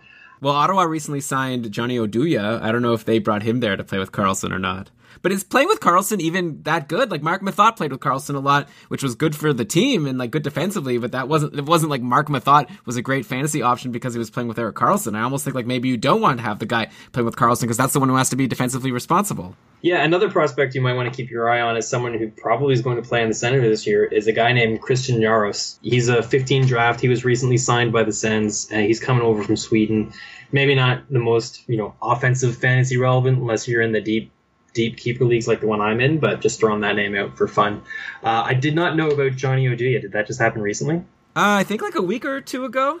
All right, I've been on vacation. That certainly hurts Thomas Chabot's chances of playing with Erik Karlsson. But, there's always an injury as well. One of your defensemen is almost always injured all the time, right? So he'll play, like I said, the full season, majority of it probably in a bottom pairing. But I still like him for, 20 points this season. I think that's probably fantasy relevant for a defenseman. And, long-term, his upside is huge. Potential Norris Trophy huge, 55-point range. Wow. But not as huge as Charlie McAvoy. Right there. I think they'll be competing for Norris Trophies for a long time in the future. Well, that's exciting. Okay, so two big defensemen now to watch. I'm curious, of the rookies going to next year, you're excited about McAvoy. I guess for next year, you're saying McAvoy might have the biggest immediate impact because he's going to be potentially a top pairing defenseman. Sergachev, we don't know. We talked about Thomas Chabot just now. Another name that I wanted to bring up is Julius Honka, who I think you mentioned when you were listing some other rookie defensemen earlier. So last year, Esa Lindell took some power play time from John Klingberg, which shocked the world. Everyone was like, oh my gosh, what does this mean for John Klingberg? Now we've got Honka, who is going to be on the team. I'm curious to know, is he the type of guy that could do the same thing? Can he potentially be a top power play defenseman playing with the likes of Ben and Sagan and Spezza and now Alex Radulov? Or is Honka going to be someone who's going to make the team and do okay, but he's not going to be able to take the prime minutes? Yeah, all right. So Dallas has got two pretty young defensemen who are going to be clawing and scratching for all the ice time they can get. And Julius Honka and Esa Lindell. I think they both play middle six pairing this season. I think Methot and Klingberg are going to be your lock on your first D pairing, right? Methot takes over there and he plays with Klingberg the way he did with Karlsson in Ottawa. I think that's why they got him. And then you've got the other two candidates would be Dan Hamhuis, Stephen Johns, and Esa Lindell and Julius Honka. So I think by the time the season wears on, I think Honka and Lindell have so much upside that I think they're going to go from the bottom six to the middle six in short order. And I wouldn't be surprised if Lindell outscores Honka this season marginally, 25 to 20 points. But long term, you want to look at Julius Honka as your better fantasy option. I think he's got a more tendency to play an offensive game. He's better at carrying the puck, and he's just got a better offensive instincts than Esa Lindell. So I think Honka's got a 50-point career upside, while Lindell's probably peaks at about 30. And Julius Honka could probably be a top power play guy, but certainly not taking that away from Klingberg. At least, not permanently. If Klingberg is something, then anything is possible like you saw last year. Yeah, so for next year anyways, you're not worried about Klingberg losing the job to Honka? No. All right, so 20, 25 points. Okay, that's good to know. Probably not in the Calder conversation or in fantasy relevance for next year. But, with defensemen, even a 25-point guy, with upside for more is... okay, on the fringes, I guess. Okay, one more defenseman I wanted to bring up, Brandon Montour over in Anaheim. So a lot was discussed with the Anaheim defenseman over the summer, with Vatanen not being protected, but then they made a deal to keep him, and there's Lindholm, who had a shoulder surgery. So there are some potential openings, at least in the short term, on Anaheim with some of these big injuries. They have Cam Fowler. They don't have Shea Theodore anymore. He went to Vegas. And by the way, when I said Colin Miller before, we were talking about Boston, he also went to Vegas. So he's not going to be standing in the way of Charlie McAvoy. But on Anaheim, all of a sudden we have this guy, Brandon Montour, and I wonder what you think of him as a potential guy who could come in and have a big rookie season and maybe make an impact. I guess eventually because Vatanen isn't really, he was at one point, he seemed like the top power play guy on Anaheim, but he's sort of slipped away from that, and now he's going to be injured going into the season. Same with Lindholm, who seems more like a defensive player. Anyways, I'm curious to know what you think about the upside for Montour. I think it's great. His fantasy upside is awesome. He was just an offensive machine in the AHL, leading the defenseman in scoring.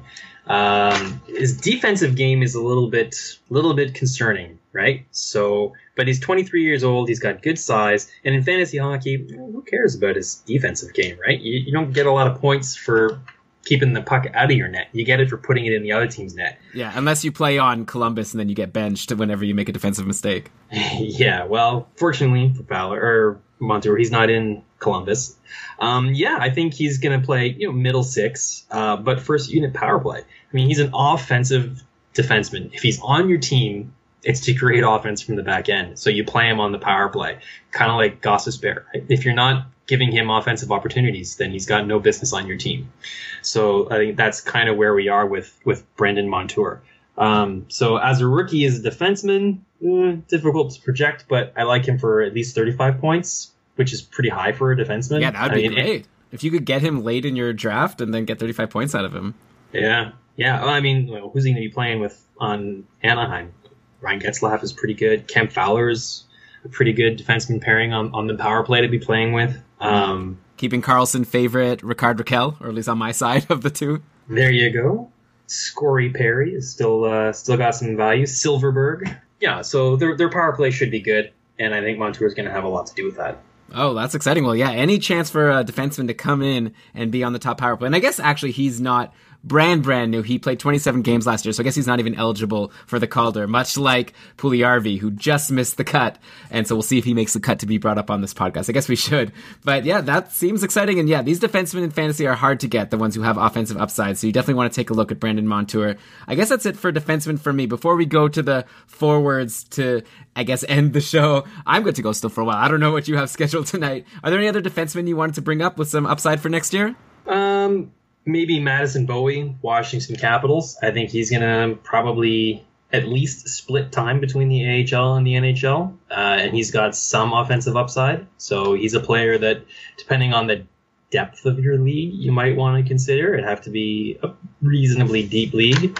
And another defenseman who I think you might want to maybe put on your radar is Jake Wallman from the St. Louis Blues.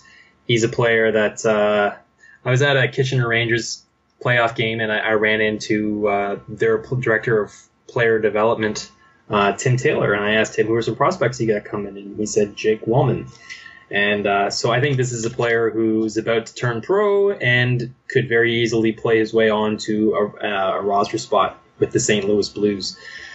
And he's got great offensive upside. So you'd have to beat out a guy like Carl Gunnarsson, which shouldn't be too hard. Maybe Jordan Schmaltz. But that's a player who I would at least put on your watch list. Another player who's turning pro coming out of college is Winnipeg Jets prospect Tucker Poolman. Now, he injured I think it was his shoulder, maybe it was his knee, at the end of his last college season, so he won't be available to start the season, which probably means he doesn't play in the NHL this year. When he comes back from injury, he's likely going to go to the AHL and play there for a while. So he might not even get any NHL games this season, but that's just another name for you to, tuck away for your draft next season. Put him on your prospect watch list, and if he does get called up, maybe want to add him as a free agent ad. Okay, well, we'll make sure to... Well, I guess you'll bring him up on Dobber Prospects if he does get called up, and then also people listening will try to bring him up as well. The name that really is going to stick with me is Madison Bowie. I love that last name. And I guess since he's on Washington, I had a forward I wanted to bring up that I want to get your thoughts on. Jacob Vrana over in Washington. It seems like there is an open spot there for potentially some impact because, as you know, Marcus Johansson is gone. So I see a top line of, let's say, like Backstrom, Ovechkin, and Oshie. And then you've got Kuznetsov centering the second line with probably Burakovsky. A lot of people are talking about Burakovsky as a sleeper for next year, someone who's primed for a breakout now that he'll finally get a solid top six opportunity, maybe even power play taking Johansson's spot. But another name, a guy who's going to be, I guess, a rookie is Jacob Vrana. He was a 13th overall pick, also like a few years ago now, 2014, but I guess now must be the time that he's finally going to make the team. He played a little bit last year, 21 games, 6 points, but potentially a top 6 spot for him, or do you think I'm, shooting a bit too high with him? Nope, I think you're bang on. Saw him play in the AHL playoffs last year against Toronto with Hershey, and I was pretty impressed. He's got some pretty good skills. I think your analysis of their depth chart, there is absolutely a hole on the wing on the second line with Kuznetsov and Burakovsky. His competition is going to be Brett Connolly, Devontae Smith-Pelly, Tyler Graovac, who they claimed off waivers, I think.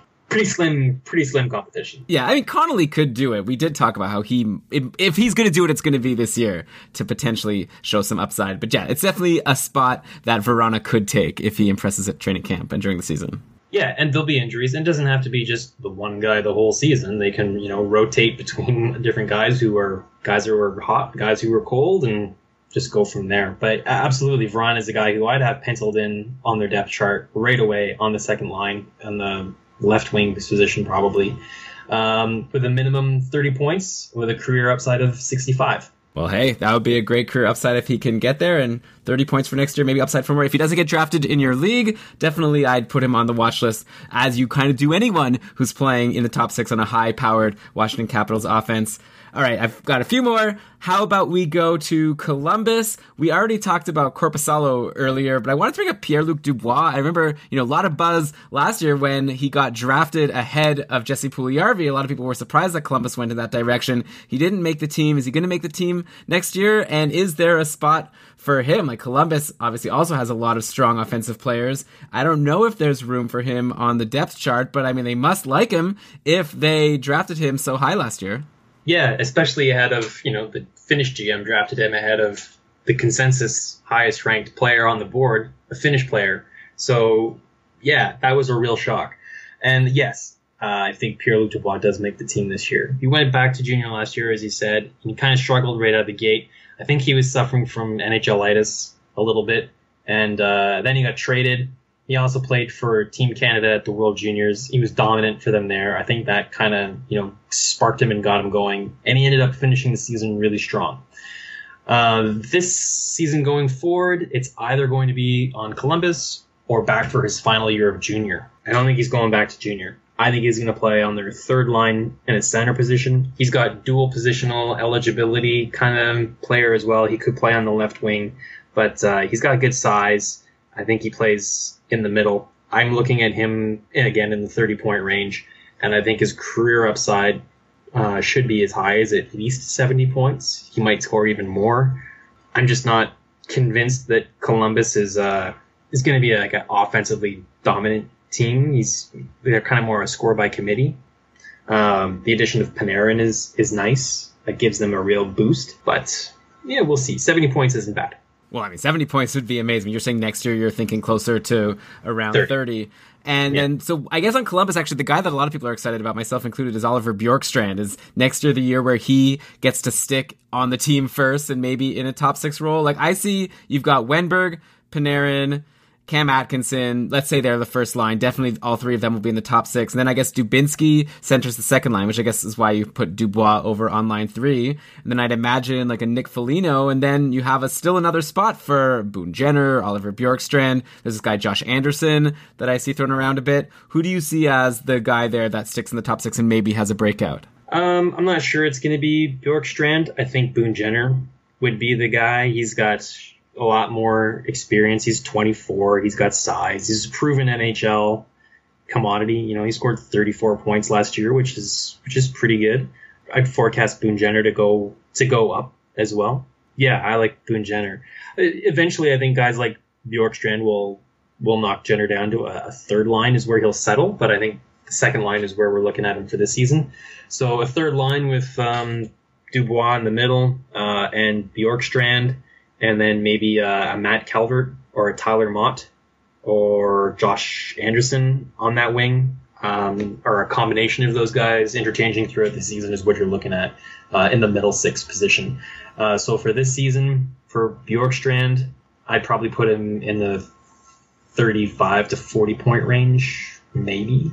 Oh, wow. A lot of people are projecting him for a breakout, so it's good to hear someone on the other side pouring a little cold water. Yeah, Boone Jenner is a guy, we were into a while back in a lot of league formats. He's even valuable. Like, even last year he was valuable, even though he didn't put up a ton of points, but he gave you all those hits and those shots on goal, so if he could put it all together, it could be a good year for Boone Jenner. It'll be interesting to see what happens over in Columbus. A lot of players, and we know how Tortorella likes to shake things around. I'm actually very curious to see, after my last episode where we talked with Chris Wassel, he was pointing out that he wonders if Panarin maybe will see a dip. Maybe Tortorella won't be happy with some defensive lapses. I'm curious to see what will happen for sure. And now let's switch to Panarin's old team, and I guess you have guys there who you see a potential on Chicago for someone to do really well, just because someone's going to have to play with Patrick Kane. We assume that Anisimov will still be his center, but I feel like there's a lot of potential guys who could jump in, and I like Alex DeBrincat maybe as the front runner, or maybe enough people have told me about him that that's why I have him in my head. But I mean, there's also, though, Patrick Sharp, who they signed, so it would maybe make sense to just go Kane, Anisimov, Sharp, and then like Taves, Brandon Saad, and someone like Richard Panik. So you can't have all these guys who I was going to mention, like Schmaltz or Hartman or DeBrincat. Like, they could all just be in the bottom six, but I wondered, do you see any of these young players having potential to jump into the top six and play with someone like Patrick Kane? The potential, yes. I think they all have the skill and the ability, but it would take a serious regression from Patrick Sharp or an injury to one of the other players to open up an opportunity for one of these guys to jump in, right? I mean, I think you're looking at a very likely forward projection of Taves with Saad and Panik, probably, and then Anisimov with Kane and Sharp. Yeah. Okay, so but Sharp could get injured, right? Oh, it's very likely. Or he could take a steep decline. He could just, he could just lose it. Yeah, well, he kind of already has. I guess people are excited about him to maybe bounce back now that he's back with his old team where all the great times were had. Maybe, but he's 35. That's pretty old by today's NHL standards. So I don't know, what would you put down as a point projection for Patrick Sharp? I mean, I feel like it's very hard to predict because, first of all, he's probably going to get injured. Playing with Patrick Kane, though, like, there's a lot of points to be had just by playing with him. So if he could stay all season with Patrick Kane, let's say if by some miracle Patrick Sharp plays all season with Patrick Kane, I could see him being like a 50-point guy, or at least putting up that pace while he's there. But those are a lot of ifs. Yeah. And valuable in fantasy because he takes a lot of shots on goal. Like, even last year in Dallas when he was hardly putting up any points, he was still taking a ton of shots. Well, if everything goes well for Chicago, these kids that I'm about to talk to, they'll have to spend the time this season middling on the third and fourth line, or between the NHL and the AHL, because I think the top six is pretty locked with the guys we're talking about. Maybe Richard Panik gets bumped down to the third line. He had 40 points last year. Is 40 points enough to play on a top six line in Chicago with guys like Kane and Anisimov and Taves and Saad? Are you contributing enough with 44 points or 40 points to stay on that line? Or maybe you would be better playing on the third line if a guy like Alex DeBrincat can make the NHL and put up 60 points. You got Nick Schmaltz, you got Ryan Hartman, and another player who I'm really high on that a lot of your listeners might not have ever heard before is John Hayden. I think he's a player who's going to have an impact on the Hawks roster this year. He played 12 games with them and a little bit in the playoffs last year too. I think he's going to make the roster full time this year. I think you're probably looking at a probable scenario with third line with Chicago, where John Hayden is in the middle or Nick Schmaltz is the center. So there's 2/3 of your third line, and the other guy would be Ryan Hartman. Put them all down for anywhere between 30 to 45 points. The player with the most offensive upside in the bunch, I think, would be Nick Schmaltz at 75 points. Hartman and Hayden, I think, career projections would be in the 50-point range. I don't think they're ever going to be first-line players. They're looking at second or third-line guys. But John Hayden comes out of the NCAA. Last year in Yale, he had, point-a-game production, 34 points in 33 games. As I said, he played 12 games with Chicago, had 4 points, put up a ton of hits in the limited amount of games that he played. He's a big guy, 6'3", 223 pounds, can skate pretty well. He's got pretty decent hands. There's a lot to like about him. So if you're in a Bangers and Mash league that's deep, this is a player you'd want to target. He's on his ELC too, so he's a nice cheap option in cap leagues. Yeah, so 44 hits for John Hayden in 12 games, almost 4 hits a game. So, but you didn't mention DeBrincat there in that list. Like, what's your projection for him? I guess you're not as high on him as some others? I was hoping I could slip that past you. No, I'm really high on DeBrincat. I mean, this kid's set a record that's held tied a record that's held in the NHL for like 30 years or something like that, where he scored 3 50-goal seasons or more in the OHL. It's ridiculous. And the fact that he's a little player, it doesn't mean anything. He's such a good player. He's such a good skater. He's so good at handling the puck that he's not skating over the blue line with his head down the way Eric Lindros did. His head's up all the time. He sees the play so well. He's very elusive. It's hard to get close to him. Sure, in the corner and in front of the net, when he's fighting for the puck in the corner, he might not be very effective. But when he's on the power play, he's just absolutely deadly. He's got a super quick release. It's deadly accurate. He shoots through screens. He's a really deceptive passer. He's like looking at the net, and then he makes some pass to a guy that no one saw. And, they either tap it in for an empty net goal or make a nice cross-crease pass, and before you know it, it's in the net. When he makes it to the NHL, he's going to have, in the peak of his career, he's going to be a prolific offensive scorer. I'm talking in the 80-point range as a potential high for him. Come on. Yep. Okay. But I don't know if he's going to make it this year. I mean, what's wrong with playing a year in the AHL, right? Especially when you're an undersized player. He's a prolific offensive player in junior, but it's a tremendous leap going from the CHL to the AHL. And then it's an even bigger leap going into the NHL. So defense in his game is come around. At first, when he came in the OHL, he was just an offensive guy. The coach didn't put him out when they were, defending a lead. They didn't put him out when they were on the PK. They put him out for offensive draws and on the power play and when they needed a goal. But by the end of the career, he was playing every situation, full minutes, as much as the coach could put him out. He's an impactful player. Now, he'll have to translate that into the pro level, and there's been countless number of players who scored 100 points in their CHL league and haven't been able to find that at the professional level, let alone, the NHL. They just can't do it in the AHL, let alone the NHL. So DeBrincat's got to prove he can do it at the pro level. So be hard for me to see him playing the whole season in the NHL, maybe start the season there. So this is what I said about my prediction for Marner last season was he'll start in the NHL to start the season. It's a little bit soft at the beginning, but then things kind of start to get a little serious. Rookies' minutes kind of, get taken away a little bit. They go from playing 12, 14 minutes a game to 8 or 9. They spend some time serving popcorn in the press box in certain games. Then maybe he ends up going to the World Juniors, plays top minutes there. But DeBrincat is aged out for that. He can play in the AHL, so they can move him up and down and back and forth as much as they want. Now, I was wrong about Marner last season. He was amazing all season long, and his ice time only went up as the season wore on. So I could be a little bit out in left field on DeBrincat here. I think he's going to play sparingly in the NHL most of the time. Sparingly in the NHL most of the time, playing in the NHL for Rockford. AHL, you mean? Yeah, so I'm getting those confused. But he's going to play in the NHL, and I think his upside is tremendous.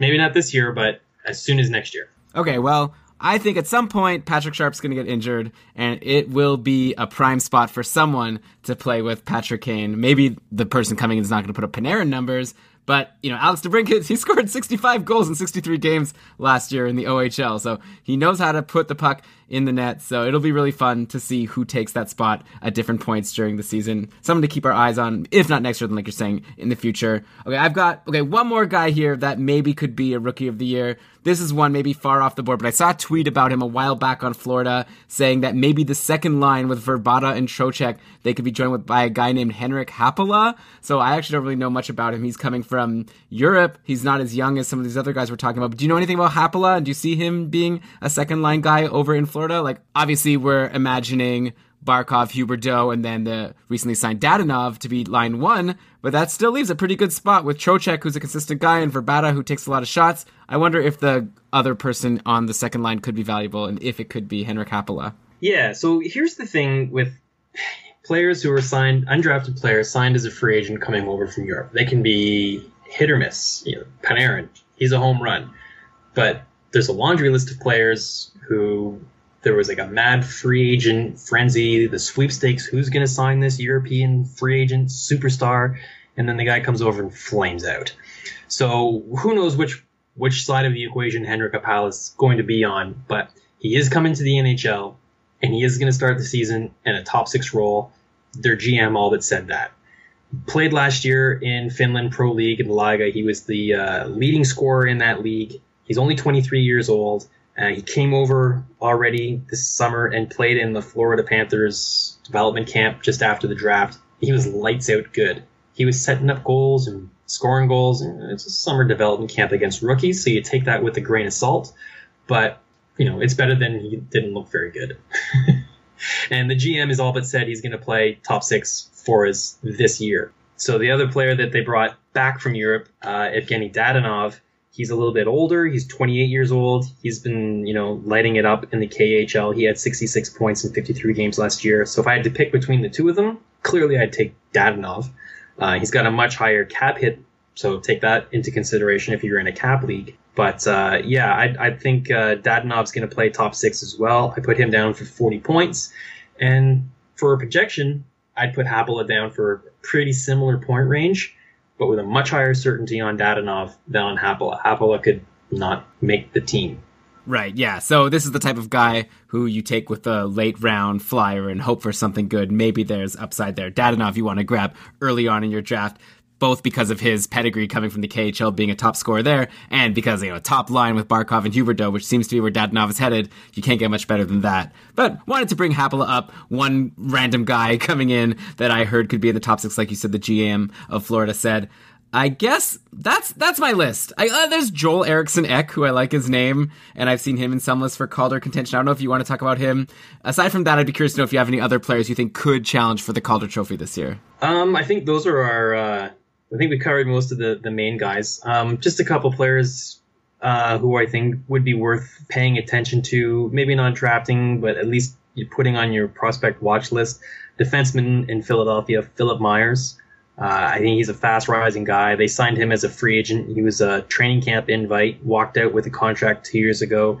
He was dominant for Canada at the World Junior Tournament. He was just controlling the play like a boss.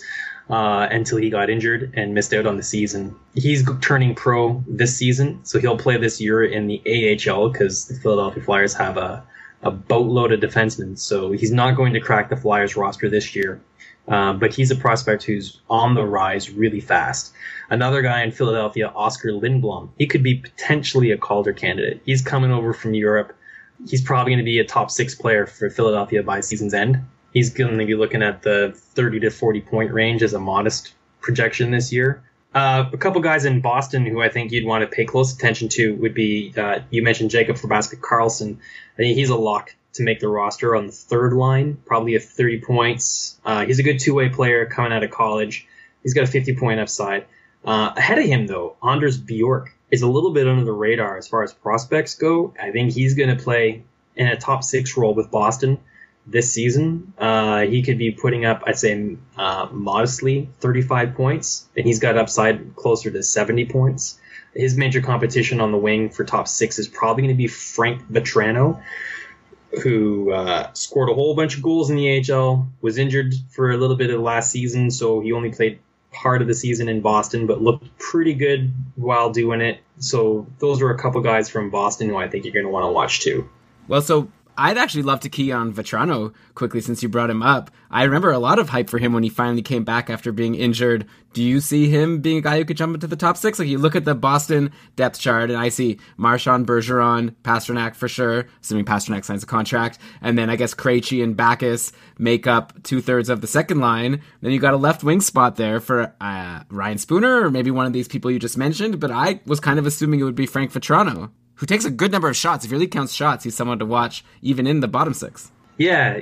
I think the top 5 guys that you mentioned are, as long as they're healthy, they're all a lock. Their contracts kind of demand that they play top 6. So that does leave just the one spot, and I think those are the only 3 real candidates that they have to play that position: Spooner, Bjork, and Vatrano. So they'll probably rotate between those guys, and the position will go to whoever runs with it and doesn't drop the ball. As soon as one of those guys drops the ball, then they'll just go to another guy. I'm not sure how Ryan Spooner fares with Bruce Cassidy as the coach. I know he was in the doghouse before Bruce Cassidy came along, so we'll see if he can get out.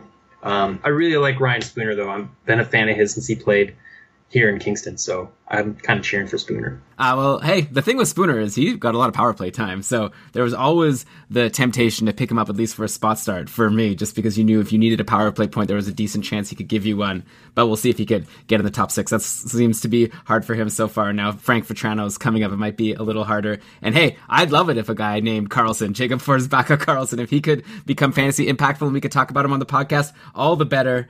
Okay, so I'll try to just really quickly ask you about a couple of guys who I think could have second-year breakouts, so not rookies. And I brought up Jesse Puljujarvi before. He played 28 games, so technically he won't be a rookie next year. But I mean, for all intents and purposes, this is going to be his first year in the league, given hopefully a major role. Do you see a shot for him playing line 1 with McDavid? Pretty much the goal. Like we were talking about who's going to play with Patrick Kane as being one of the golden spots in the league, but I think you don't get any better than playing on line 1 in Edmonton with Connor McDavid. Is there a chance for Jesse Puljujarvi to get there? That seems to be the caveat with every Edmonton forward. If he could play with Connor McDavid, if he plays with McDavid, if this guy lines up with Connor McDavid, this. Yeah, for sure. I'm not going to ask you what's his upside if he plays with McDavid, because it's a silly question. It's, of course, astronomical, right? Patrick Maroon was very fantasy relevant for stretches last year playing with Connor McDavid, and I don't see him as an offensive dynamo. So I'm asking you a slightly different question. I'm asking, what are the chances that Puljujarvi gets to play with Connor McDavid? Though, I guess first it would be nice for him just to make the team and play big or somewhat decent minutes. Here's a fun story. I was at the NHL draft in Buffalo when he was picked, and I was listening to Pete Chiarelli do a little media scrum after the first round, and one of the reporters asked him, "So is Jesse Puljujarvi going to be the Jari Kurri to Connor McDavid's Wayne Gretzky?" And Chiarelli couldn't keep the smile off his face. It was pretty funny. I mean, he just started grinning like the Cheshire Cat, or the cat that ate the canary, and he's like, "There's some similarities there for sure." So, Puljujarvi didn't make the team for the most part last year. He played majority of the season in the AHL, but he was projected to go 3rd overall or 2nd overall. It was pretty clear that Austin Matthews was going number 1 to Toronto, but then it came down to the 2 Finns. By the time the draft rolled around, it seemed pretty clear that it was Patrick Laine. So when he went 4th overall, it was a real surprise. And Edmonton really lucked out. I think they got the better player, to be honest. I love his upside. His game is good all-around player, and the question with McDavid is, can you keep up with him? What do you bring to his line? So guys like Lucic and Maroon, it's pretty obvious what they bring. They're going to bang in some rebounds and whatnot, but for the most part, they're there to police him. So the other roster spot is, can you keep up with him, not only with your foot speed, but the way he thinks the game? I mean, that's the problem with playing with elite players like that, is they think the game at such a higher, faster, further ahead level than the majority of the people in the world. So if you can process the game the way they process it, then you're going to play with them. And that's why guys like Gretzky and Kurri and Hall and Oates find great chemistry, because they think the game at the same elite pace. So it remains to be seen if Puljujarvi can do that, because he hasn't really had a lot to play there. But a player you might want to look at as a big risk, or not really a risk, but a high reward option, would be Anton Slepyshev, Russian prospect, played in the AHL a little bit last year, and he played 41 games in Edmonton, posted 10 points, but this kid he's got the speed and he's got the skills, and I think he's got a dark horse candidate possibility to play with McDavid. Here you go. If he plays with McDavid, of course, he'll be awesome. But we haven't even gotten to Ryan Strome and all the other guys who potentially could play with him. Ryan Nugent-Hopkins, this will be the year he plays with McDavid. Yeah, even if Slepyshev doesn't play with McDavid, he's still going to play on the Oilers this year. So, the risk isn't that high. It's not like he's going to play in the KHL on here or anything. Yeah, I remember there was some buzz around Slepyshev last year during the preseason, and then nothing really panned out. But yeah, it'll be fun to see with Edmonton. And just in the last episode, we talked about prospects with Cam. He brought up Kyler Yamamoto, who was drafted this year, and he said he's another guy who's going to have huge upside one day. So Edmonton could be really interesting, but only 2 players could play with McDavid at a time, unfortunately. Though playing with Leon Draisaitl might not be so bad. They did bring in UC Jokinen, so there will be some competition there. It'll be fun to see how that shakes out. But Puljujarvi obviously is the big name there, as you might be able to get him late, and he could have a lot of offensive upside depending where he slots in the lineup. Okay, I'm going to steal a little bit of content from another podcast right now. I hope that's okay. The PDO Cast, I think it's a really good show hosted by Dmitry Filipovich. And I was listening to an episode recently, and someone asked who's going to be next year's Victor Arvidsson. And 2 names that they brought up, which I'd love to get your thoughts on, were Timo Meier and Artturi Lehkonen on San Jose and Montreal. So with Meier, I know we talked about last year how he was taking a really good number of shots. He didn't seem to be scoring a lot of goals, but he was shooting well. And now with Marleau gone, there are some openings on San Jose. Second-year guy. Do you see Timo Meier as someone who could have a huge breakout? I have a soft spot for the players who take a lot of shots. I'll admit it. Yeah, I think it's Timo time in San Jose. I've been ranking him pretty high and holding him in high esteem for a long time. A little disappointed with his 6 points in 34 games last year, but 23 points in 33 AHL games is pretty solid. Where he fits in on the depth chart, I think, is in a top 6 role this year. With the loss of Marleau, really opens the door, as well as on the power play. So I think he's going to get top 6 in first unit power play time. What that translates to points wise, probably 35 to 40 points. Yeah, maybe he could be a sort of Boone Jenner replacement. I mean, I guess he's not as big of a hitter. He was averaging around 2 hits a game last year, but 85 shots in 34 games. To me, that jumps out as someone who could be primed for a breakout. Also, he only had 12 and a half minutes overall last year, so if he could get more ice time, potentially get on that line with Thornton and Pavelski, or even on the Couture line wouldn't be so bad. That top power play would be amazing if he could take Marleau's spot there. So he's someone I'm going to be watching. And now, after hearing that conversation on PDOcast anyways, I guess he's my front runner of all of these young San Jose guys who I think could make the jump next year. And then, I hear a lot from Habs fans. I have some Habs friends, and some of our patrons are Habs fans, so we hear a lot from them. And Artturi Lehkonen, last year, near the end of the year, he was making a bit of an impact, and it does seem like there could be an opening in Montreal's top 6. We've been going through a lot of teams' depth charts. But if you look at Montreal, let's say line 1 is Galchenyuk, Pacioretty, and Gallagher, and then Drouin on line 2 with, I don't even know, the center situation in Montreal is not great, so maybe Phil Dano or Thomas Plekanec. And then, left wing, why not Artturi Lehkonen? And he's someone who also shoots pretty well, and if he gets a decent spot, I'd be curious to know what you think about him. What's his upside for next year? He's a player I'm not as familiar with as some of the other guys we've been talking about, but I think there's certainly an opportunity in the top 6 in Montreal. It's a little thin in spots. I like Galchenyuk and Drouin as your probably top offensive players. Pacioretty and Plekanec are probably in there as well. Alex Hemsky, I've got zero confidence in him, other than I have full confidence in his ability to get injured. Of course. Andrew Shaw, I think, is a third-line player. Brendan Gallagher, I think, is probably got I would say, a better opportunity to have a breakout season than Artturi Lehkonen. I like Brendan Gallagher to maybe not duplicate what Brian Marchand did to that extent as last year, but to really improve over the 29 points he had last season. 30 points is barely fantasy relevant, so I think he's going to be pushing 50 points this year. I'd put Lehkonen closer to the 40-point range. Yeah, I think 40 points is probably the reasonable projection, but I see sleeper value there. In the Dobber Guide, actually, they pointed out that Lehkonen had 14 points in his last 16 games, including the playoffs last year. So take that for what it's worth. I guess that's a pretty small sample size. All right, so I could just keep going. I've got a whole slew of players. Brian's been gone for a long time, so I'm just, I got players building, and I'm trying to ask about as many as I can, but you've been so generous with your time, Peter. Thank you so much for joining us on the show. For everyone listening, if you enjoyed listening to this conversation with Peter, you could hear him on the Dobber Prospects Radio podcast. They come out with episodes all throughout the summer. Like you said, it's actually your busy time during the summer talking about prospects, so you could follow them at DPR Show, or you search on iTunes or wherever for Dobber Prospects Radio. I'm sure you'll find them. Also, you could follow Peter at Peter Harling. Anything else I should shoot out there for you, Peter, that people should be looking at? Make sure you go to Dauber Hockey and purchase the Fantasy Report and the Prospect Guide. You can get them both in the Ultimate Fantasy Package and save yourself a whole bunch of money. In fact, it's saving money because it'll make you win your fantasy pool, so you're not really spending money, you're winning money. Yeah, exactly. It's an investment, of course.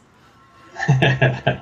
All right, and for everyone listening to Keeping Karlsson, obviously we really appreciate that. If you enjoyed the show, give us a 5-star review on iTunes while you're there. Throw a 5-star review to Peter and the DPR Dobber Prospects radio show as well. But yeah, that really helps us out. I don't mention it enough, but that's a really good way to help a podcast that you like. I want to get up to, on iTunes, I don't know, Peter, how these people are getting there on the new and noteworthy list. Maybe our podcast is too late to be on new and noteworthy, but I feel like Dobber Prospects radio can get there. I feel like it comes down to these reviews, but no one knows. It's a black box over there in iTunes. Yeah, we're a year in now, so I don't know if that still qualifies as new. Well, we could be noteworthy. Yes, we certainly are. I'd hope so.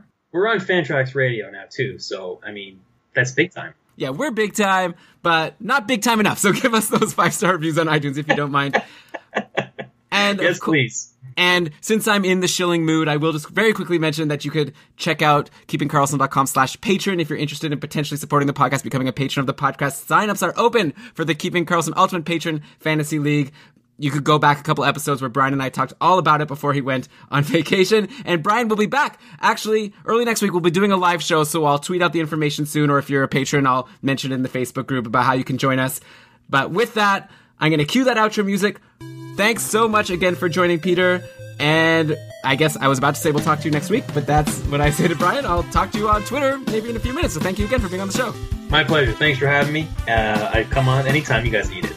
Amazing. Thanks so much. And yeah, we'll have to keep track of all your projections here, and then at the end of the year, maybe go through it and actually hold you accountable. That doesn't sound good. All right. Well, thanks again. Have a good night. You too. Thanks. Bye.